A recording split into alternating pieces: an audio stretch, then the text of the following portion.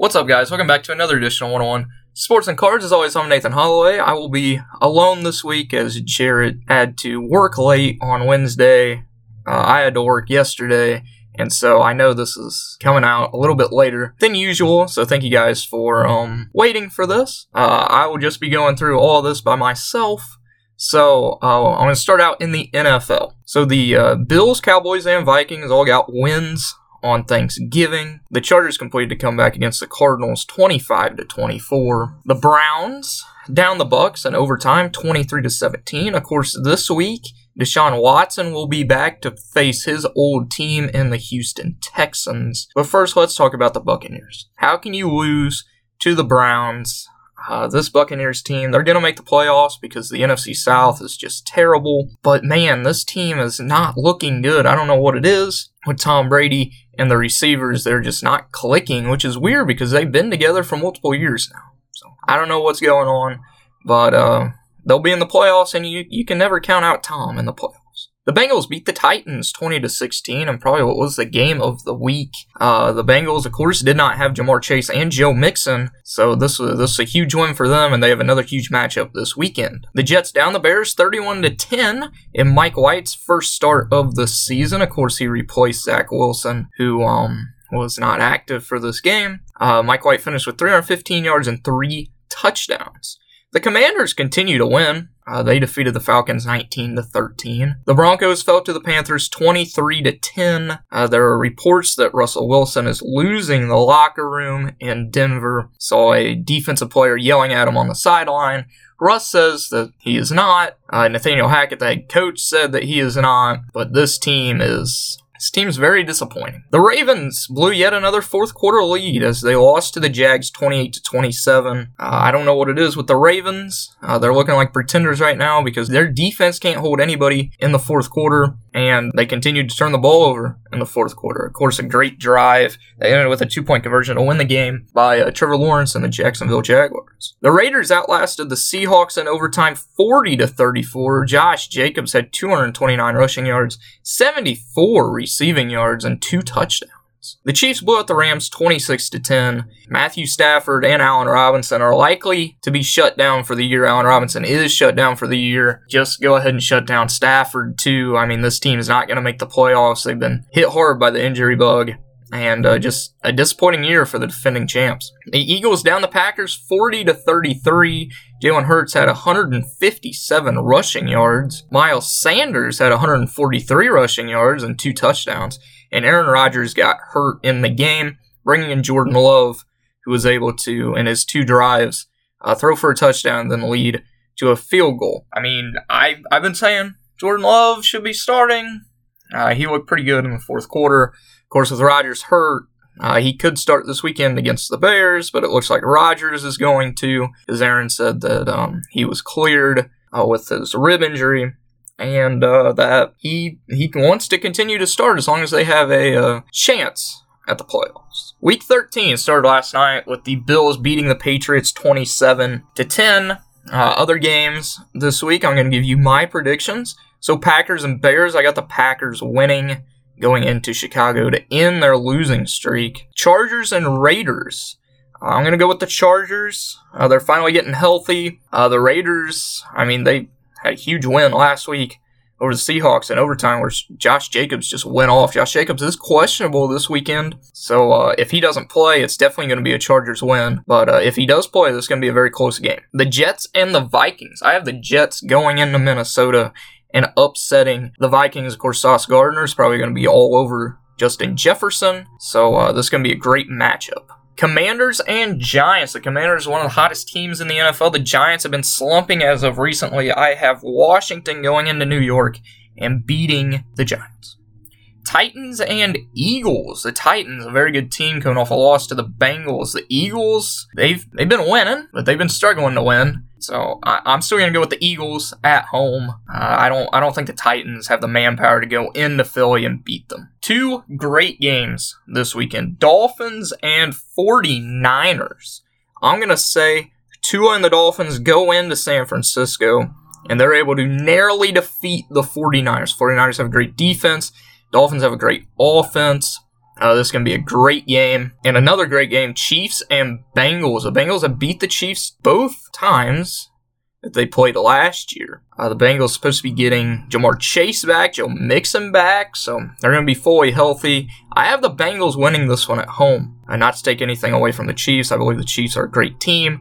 I also believe the Bengals are a great team, but the Bengals are getting hot at exactly the right time. Moving on to the association. Karl Anthony Towns is out 4 to 6 weeks with calf strain. You just hate to see injuries, especially to this Timberwolves team, who are finally starting to turn it around and get hot at the right moment. This is going to be a big loss for them. The Celtics stay hot. They've won 9 out of their last 10. 76ers have won 30 straight. The Suns have won 5 straight. The Nuggets 3 straight. D-Book for the Suns the other night dropped 51 3/4.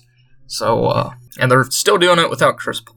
The Jazz have lost 5 straight. They fell from 1st to 8th in the West. Finally, they are deciding that they're going to lose games. I guess Danny Ainge was finally like, we traded all these players to get all these draft picks and to try and tank, so let's start losing. Moving on to the MLB. Jose Abreu signed with the Astros. The rich just get richer here.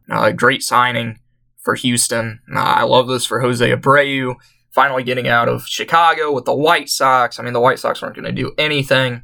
They've been labeled as contenders the last few years and have failed to do anything with it. So I love this for Abreu and the Astros, as they needed a better first baseman. Not take anything from Yuli Gurriel, but Jose Abreu, they'll fit right in this Astros lineup. We're on to college football.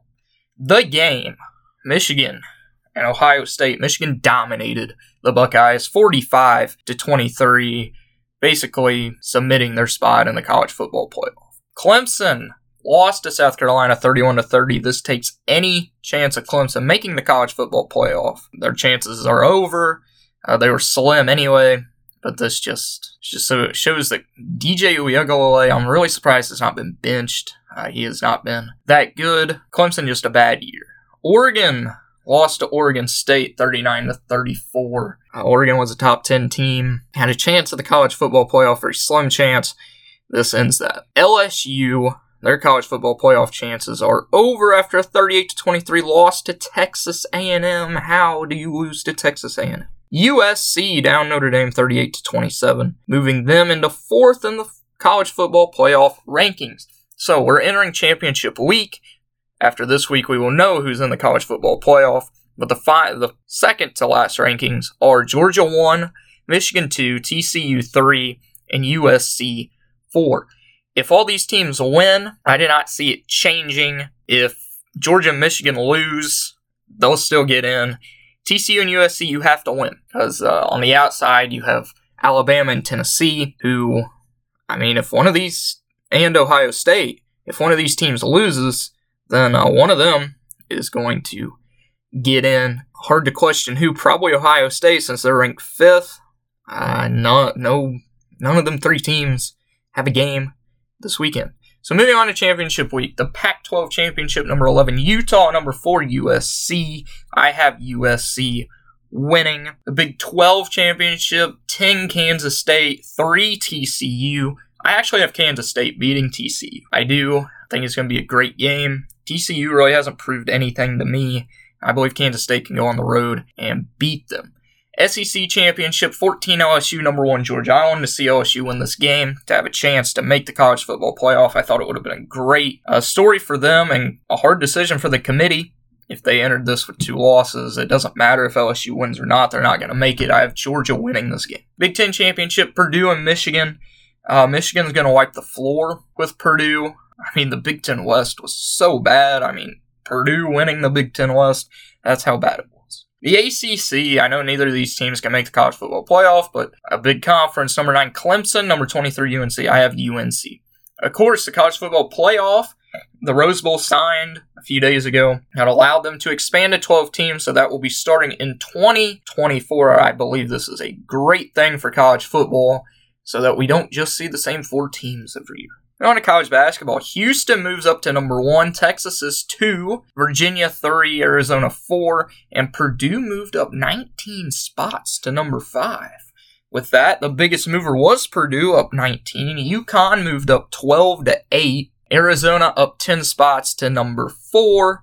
Tennessee up 9 spots to number 13, and Alabama up 7 spots to number 11. The biggest fallers, number 1 UNC moved down 17 spots to 18, Duke down 9 spots to 17, and Gonzaga down 8 spots to 14. Of course, talking about UNC, they lost to Iowa State and Alabama. Purdue had 2 big wins in the Phil Knight legacy over Gonzaga and Duke, which allowed them to move up the 19 spots to number 5. This week's matchups, 2 have already gone down.